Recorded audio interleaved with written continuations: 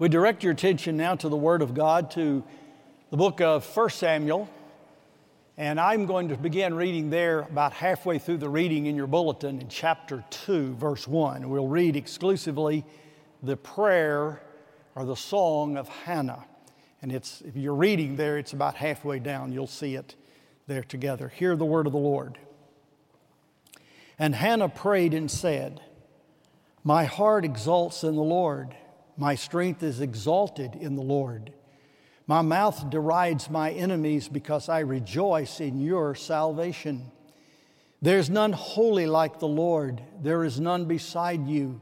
There is no rock like our God. Talk no more so proudly. Let not arrogance come from your mouth.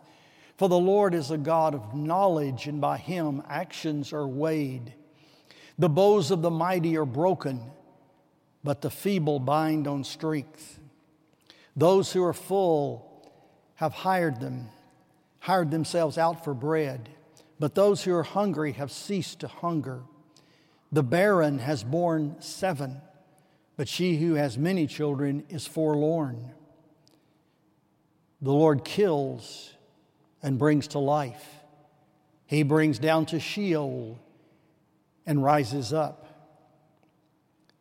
The Lord makes poor and makes rich. He brings low and he exalts. He raises up the poor from the dust.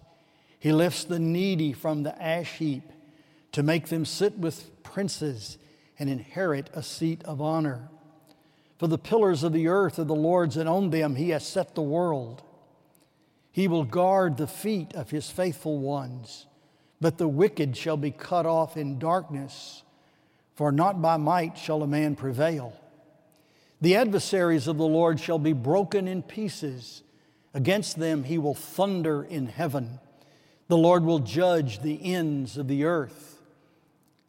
He will give strength to his king and exalt the power of his anointed."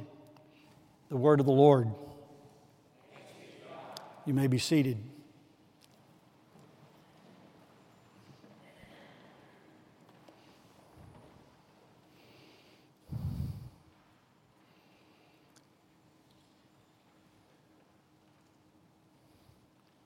The key phrase in all of this prayer that Hannah prayed is found there in the last 2 phrases. He, that is the Lord God Almighty, will give strength to his king and exalt the power of his anointed. The word that's translated power is the word horn.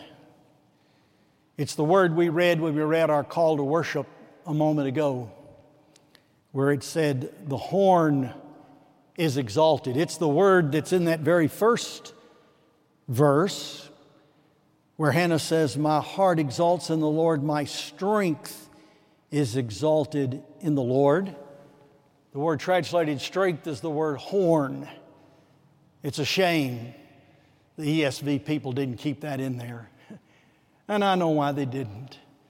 People would know what the word horn meant. But let me tell you what the word horn means. The horn is the horn of the mighty ox. In the ancient culture, a prince of beasts, powerful in the wild, prolific in the pasture, and prosperous in the field, was the great ox, with a huge set of horns that went up and out. And the larger the ox was, the more it was admired. In fact, so much so that the whole Baal, the culture of the false god, the Baal, was the worship of the ox. The oxen, the bull, had the big horns. That's what they were alluding to when they worshiped the golden calf. It was the young bullock that was seen to be imperial, powerful, strong. The ox with the horn. And actually what the horn means all through the Bible is it means a kingdom. In fact, when you get to the book of Revelation, you'll read about a big horn and a little horn. Those are kingdoms. 7 horns, 10 horns. The horn is the symbol of the power. In fact, here I'll tell you what the symbol of the horn is. It's the power and the glory and the kingdom. That's what the horn represents. And here is this young mother, Hannah, praying to the Lord God Almighty, and the theme of her prayer is the horn, the power, the might, and most specifically, the kingdom. What kingdom? The kingdom of God. And her prayer and all that it entails, and we'll look at a little bit of that. It's very rich, but we'll look at a few of the highlights of it in a moment. But it moves toward the climax of the embodiment of the power. The Almighty God's power is placed in a person. The glory of God is seen in the face of a person. And that person is raised up to sit upon a throne. That person is a king of a kingdom. And so she phrases it like this: He will give strength to strength. He will give horn to His king. This is God's king, and will exalt the power, the horn of His anointed.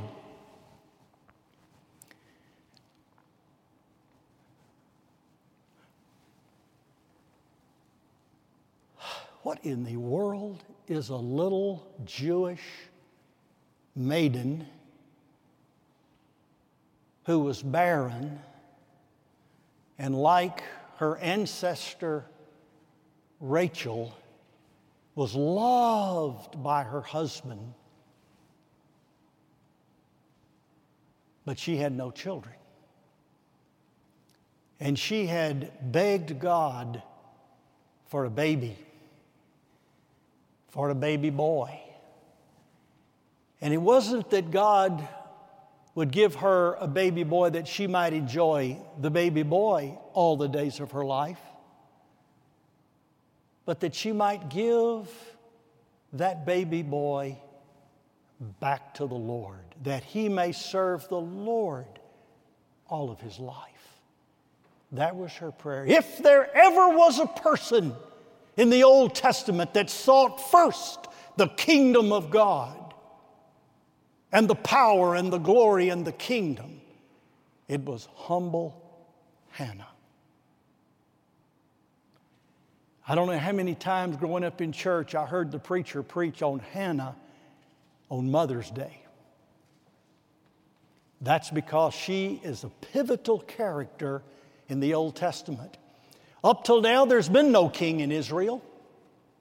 In fact, the best they're able to do is they have what is called the judge or the judges or the leaders or the heroes. Men like Othniel and Gideon and Samson. There have been priests in Israel. God ordained the priesthood, the tribe of Levi, when He separated them and redeemed them from the people and set them apart to be His priest. And through the house of Aaron and the 3 tribes of the house of Levi, God raised up a mighty priesthood that has ruled in Israel all these years. And Hannah's married to one of these priests, Elkanah. And he's a faithful man. He goes up, he worships the Lord, he brings his household. He's a godly man. He makes sacrifice. He goes to the shrine at Shiloh where Eli, the old, aging high priest, is serving. And everything that Elkanah knows to do out of the book of Deuteronomy, out of the book of Leviticus, everything he knows to do and has been trained to do as a priest, a descendant of Levi, specifically of the tribe of Kohath, he has led his family in observance of the sacrifices and the offerings and the prayers and the feast and the fasts of God's divine economy. And Hannah's been with her dear husband through all of this. And she's prayed, and last week I suppose you looked at the prayer that Hannah prayed, pouring out her heart to the Lord in prayer. And God hearing her prayer, answering her prayer, and giving her a little baby. Now you've heard me say this time and again, when God gets ready to do something, He pulls out a little baby. He did it with Moses. He did it with Samuel. He did it with Jeremiah. He did it with Isaac. He did it with Jesus. And you see these very important little babies that are born in Scripture prefiguring the coming of Jesus. You see these babies' birth narratives expanded upon the circumstances of their birth. And so we see this in the life of Samuel, because you see Samuel, whose name means probably given by the Lord, although they're not sure. It's a lot of language work that has to be done on that, but it's given by the Lord and given to the Lord. The Lord gave Hannah the baby Samuel. But then Hannah gave the Lord the baby Samuel, gave him back to the Lord to serve. So this is what we have with this wonderful Madonna and child. We have a baby boy. And on this occasion, the baby boy has been weaned, and he's being brought and given to the Lord. That's what the first part of your text that we didn't read, it continues the narrative of how they brought the baby, who's now probably 3 or 4 years old. He's weaned. Traditionally, the age for weaning was about 3 in that ancient culture. Some have argued that he may have been as old as 12 because of some of the things it says about his nurture and his growing up, but more than likely he was about preschool age, far too young for a mother to depart with a baby boy. This was a little more serious than just walking him to school on his first day of school. She's taken him to the Shiloh. She's taken him to the shrine. She's taken him to the priest, and she's going to hand him over so that he can be raised at the altar. He was a Kohathite. A Kohathite's job was to defend and to minister to the furniture in the tabernacle. One tribe ministered to the tabernacle, one tribe ministered to all the foundation pieces, and the other one was the Kohathites. They ministered to the altar and to the various sacred places, tables and all that was in the tabernacle. And that's what little Samuel was. He was a priest by birth. But we'll later learn when we get through the story that he was a prophet by call. And we'll also learn that he served all the days of his life in the role of a king. He was the one long-standing judge over Israel who not only served as a king but set the stage for the king, and he was the one that would anoint Israel's first kings. First Saul, and then the rest of this portion of Samuel will talk about the reign of King Saul, and then, of course, God's anointed, David, the man after God's own heart. Let's take a look for a moment at this particular song and see what was on the heart of Hannah. This is pure prophecy. Hannah, through the anointing of the Holy Spirit of God, is uttering pure prophecy. It's not original to her. It is the prophetic theme, as we'll see in just a moment, that goes through the whole Bible. But this is Hannah in her generation, in this transitional time in Israel, when Israel's spirituality was at a low ebb and sin was rampant in the tribes and the priesthood had become corrupt and there was no king in Israel. Everybody was doing what was right in their own eyes. During this critical time, God raises up this woman and this little baby to begin the work of doing what? Establishing His kingdom. Hannah's engaged in kingdom work. That's why centuries later, 10 centuries to be exact, about 1,020 years later to be really exact, there's a little lady in the temple whose name was Hannah, who the Bible says was a prophetess who saw another baby, the baby Jesus, as Mary and Joseph brought the baby to the temple for consecration. And she exclaims there that she has seen the Anointed One, the King of Israel. Another Hannah, another prophetess, looking at another baby, but seeing with a unified perspective the kingdom of God as it is embodied in its King. So listen to the song. It says she prayed it. And by the way, it's an interesting study in the Bible. Most of you are probably aware of this, how a song and a prayer and an oracle sometimes get all mixed and merged because they all are worship of the Lord. Many of our songs, our hymns, are prayers. And many of our prayers can be converted easily to songs. That's what we see in the book of Psalms.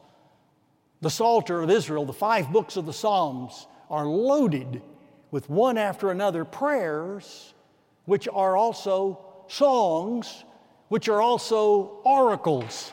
That is, they are words from the Lord, prophecies and doxologies and all the rest. And that's what we see in this particular song. Let's take a look at the song quickly. Hannah says, "My heart exalts in the Lord." It starts with this emotion. If we ever saw anybody's emotion in Scripture, we see Hannah.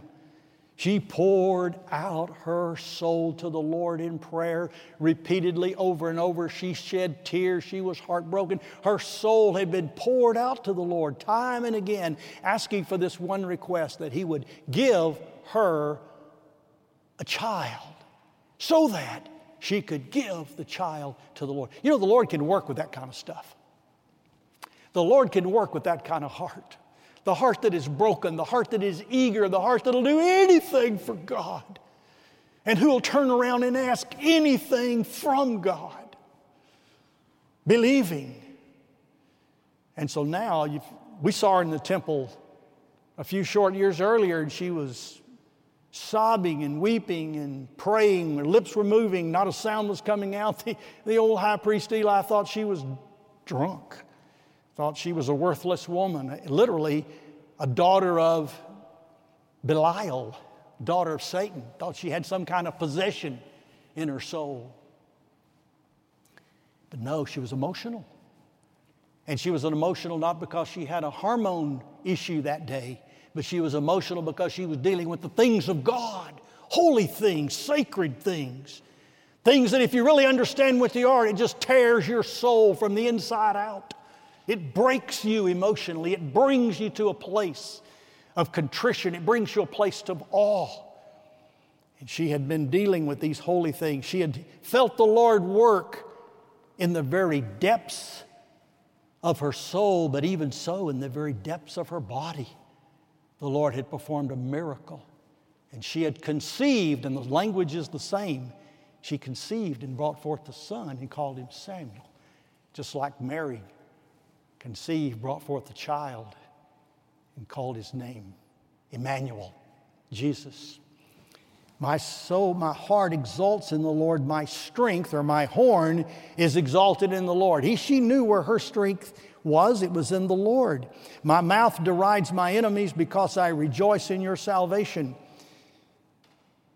I don't know if you noticed in the story in the first chapter, but her co-wife, the woman that Elkanah had taken to himself to have children because Hannah couldn't, just like Rachel and Leah and Abraham and Sarah and Hagar.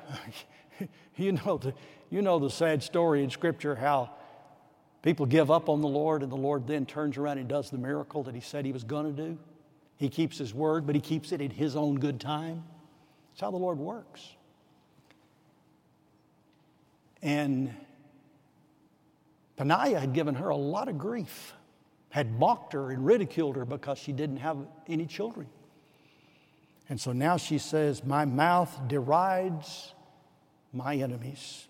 In other words, I get the last word because I rejoice in your salvation. This is what it's always about. It's about the salvation of the Lord. This is what this passage is about. This is what the kingdom is about. This is what the whole of God's work is about. It's a saving mission to rescue humanity from the depravity and the sin and the condemnation that came about by their first parents. And now God uses this set of parents to bring about one who will bring us to closer and point us to a restorer of salvation in Israel. And then she goes into doxology. There's none holy like the Lord. There's none beside you. There's no rock like our God. The uniqueness of God's holiness. That's one of the meanings of the word holy. It means apart from, separate, nothing like it, other than. It also means pure. It means separate, and it means nothing else like it. And there's nothing like the Lord. There were plenty of gods in the ancient world. There were plenty of deities. There were plenty of notions of deities. There were shrines everywhere. There were priests and holy men everywhere. But there was none like God. The uniqueness of God is seen over and over and over in the Scriptures. And this is a theme that the prophets will pick up, especially Isaiah and others will push this theme throughout Israel's history of the holiness of God and the uniqueness of God. Then she says, talk no more so proudly, let not arrogance come from your mouth. The people that blaspheme God need to shut their mouths. For the Lord is a God of knowledge, and by Him actions are weighed. God is omniscient. He knows everything, and because He knows everything, His actions are all weighed. They're justified. Every time God acts, He acts in a way that is manifestly right and successful. That's why the servant song of Isaiah says, my servant will be successful. He will deal prudently. He will act successfully. He will make it happen. God's determined to make it happen, and Jesus on the cross said, I did it. It's finished. I made it happen. And that's what God does in His great power. And then He talks about the bows of the mighty are broken. Literally, it means the bowmen, the actual archers are the ones that are broken. It's not just that their bows are broken, but the feeble have put on strength. And notice the contrast between the mighty, the wicked, the warrior, the one that's haughty, and the one that the Lord saves. First thing the Lord does in His salvation is He gives strength. He wins the battle. Those who are full have hired themselves out for bread, but those who are hungry have ceased to hunger. They have tasted of the bread of life, the bread that comes down from heaven. They have had the manna from on high. They have had the Lord, the Anointed One, as their Savior. This is all about salvation. The barren has borne 7, but she who has many children is forlorn. It's a reference to her own personal experience, but it goes beyond that. She had 5 or 6 children, depending on how you calculate it, but she didn't have 7, but 7's the number of perfection. The barren will bring forth the perfect. The virgin will bring forth the perfect man. The Lord kills and brings to life. He brings down to Sheol and raises up. That's true.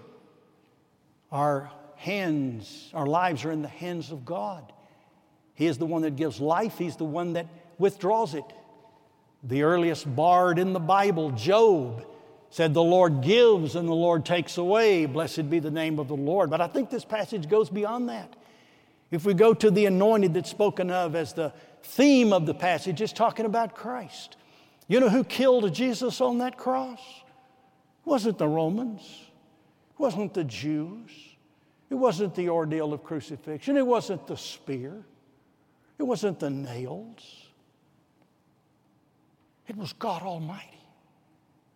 God Almighty struck in the body of Jesus on the cross the blow that is due you and me, every sinner. Every sin has the death penalty in it. And every sin that we've committed deserves death because it's rebellion against the sovereign of the universe. And then the Bible says it pleased the Lord to bruise him, to crush him. Jesus died because God was angry at sinners.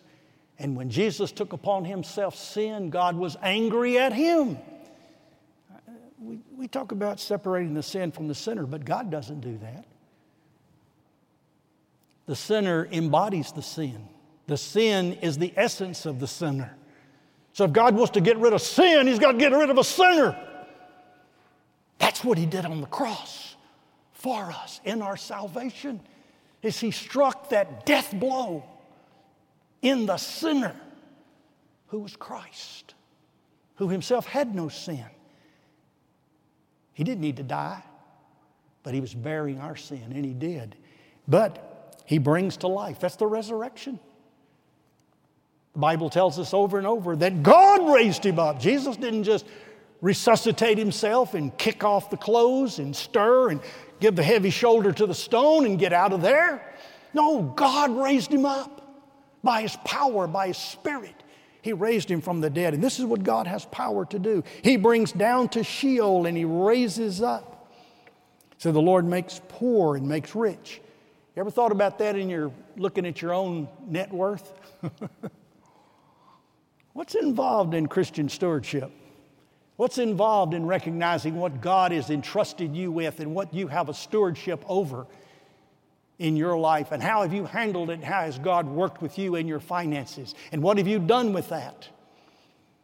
And have you realized that it is the Lord your God that has power to give you wealth? Ask Job if God can make you poor, and if God can then make you rich, if God can give you the riches. He brings low and he exalts. Listen to this language here in verse 8. He raises up the poor in spirit, Jesus calls them, from the dust. He lifts the needy from the ash heap. What's the ash heap?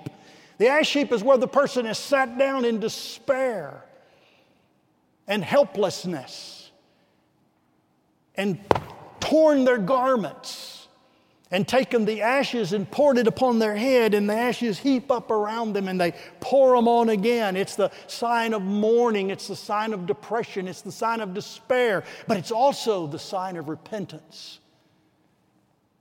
Sackcloth and ashes, where the soul comes to God needy and low and helpless and sore and broken and starving. And the Lord bestows salvation. It's the one that calls upon the Lord gets this. He's made them sit with princes and inherit a seat of honor. I like the way Paul says it best in Colossians. He's raised us up to sit in heavenly places. Spiritually, he has restored us entirely, even in this world, and will do so in the world to come. The pillars of the earth are the Lord's, and on them he has set the world. A reference to creation. And by the way, young people, if you ever give up the biblical view of creation, you've basically given up the biblical view of everything else. Because the earth is the Lord's and the fullness thereof. And God created the heavens and the earth, all of the universe, and he did it by his own power, his own breath, his own word, his own spirit went forth and created it. And everything we believe is foundational to that. If you start adopting another cosmogony, the origin of the cosmos that is not biblical in some way or another, you find an alternative view. You have departed from the biblical worldview. You have given somebody else the glory for creation and not God Almighty.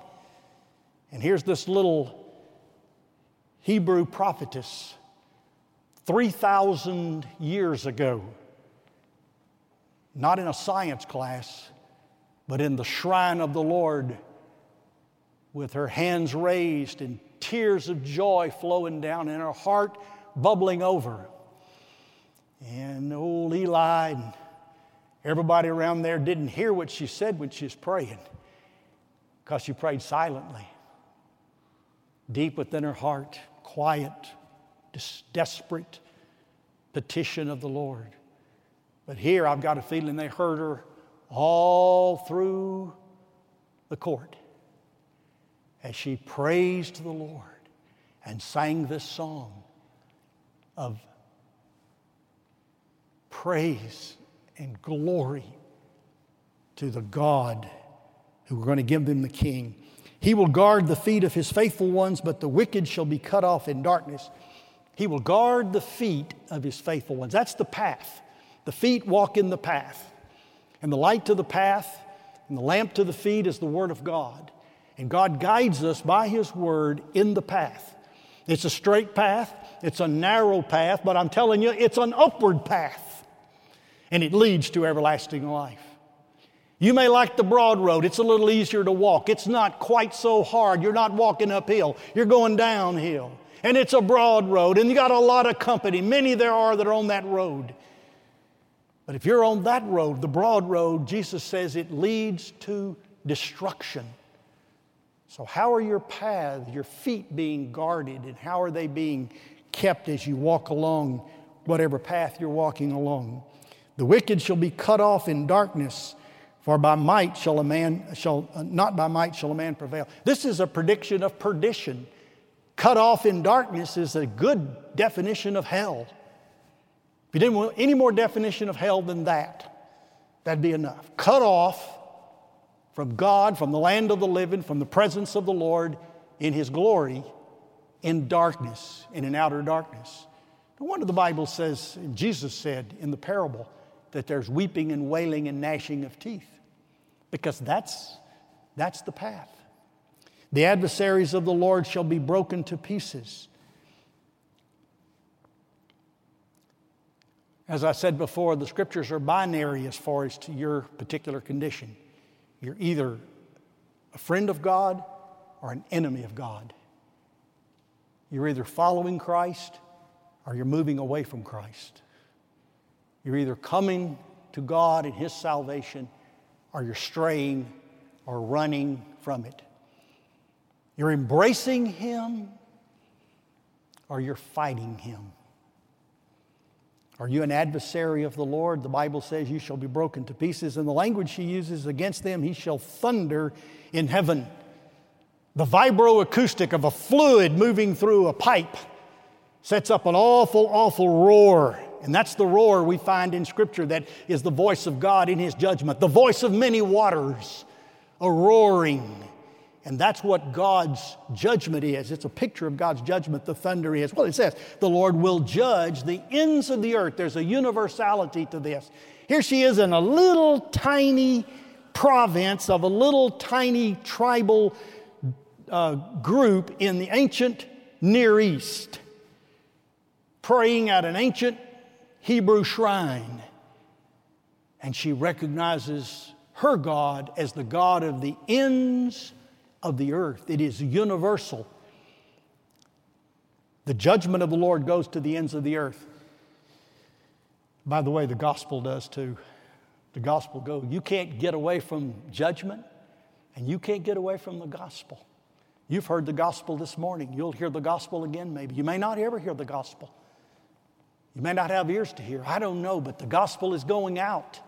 Are you hearing it as it goes forth? And then the final climax phrase that we talks about, He will give strength to His king. He will exalt the power of His anointed.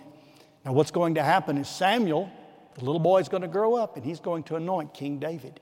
And King David is going to be the one that is the ideal king. He's the king that is the model for Christ. He's the model for Christ in His perfections, in His power, in His person, in His being after the heart of God. He's even the model for Christ when Christ bears our sins. David will even have two sons. One will represent the disobedient son. He will be hanged. That's Absalom. He will be cursed of God and hanged. That happened to Jesus.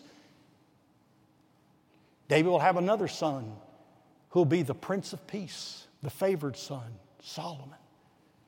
Everything about David will point us to various and many, many aspects of the work of Christ. But David is not the anointed. David's greater son, the son of David, Jesus, is the greater anointed one that is here. There's this song that she's singing, and if you'll give me, I'm out of time, but give me 5 minutes, would you? Let's have a nod of heads. Okay, I know the nursery workers won't be happy with me, but there's themes of this song. They are the emotion of the singer, the salvation of the Lord, the power and glory of the kingdom, the horn, the holiness of God, the righteousness of God, the omniscience of God, the justice and judgment of God. The enemies of God are never prevail. God is always victorious. The people of God are saved, are cared for, and it's a worldwide, ends of the earth domination.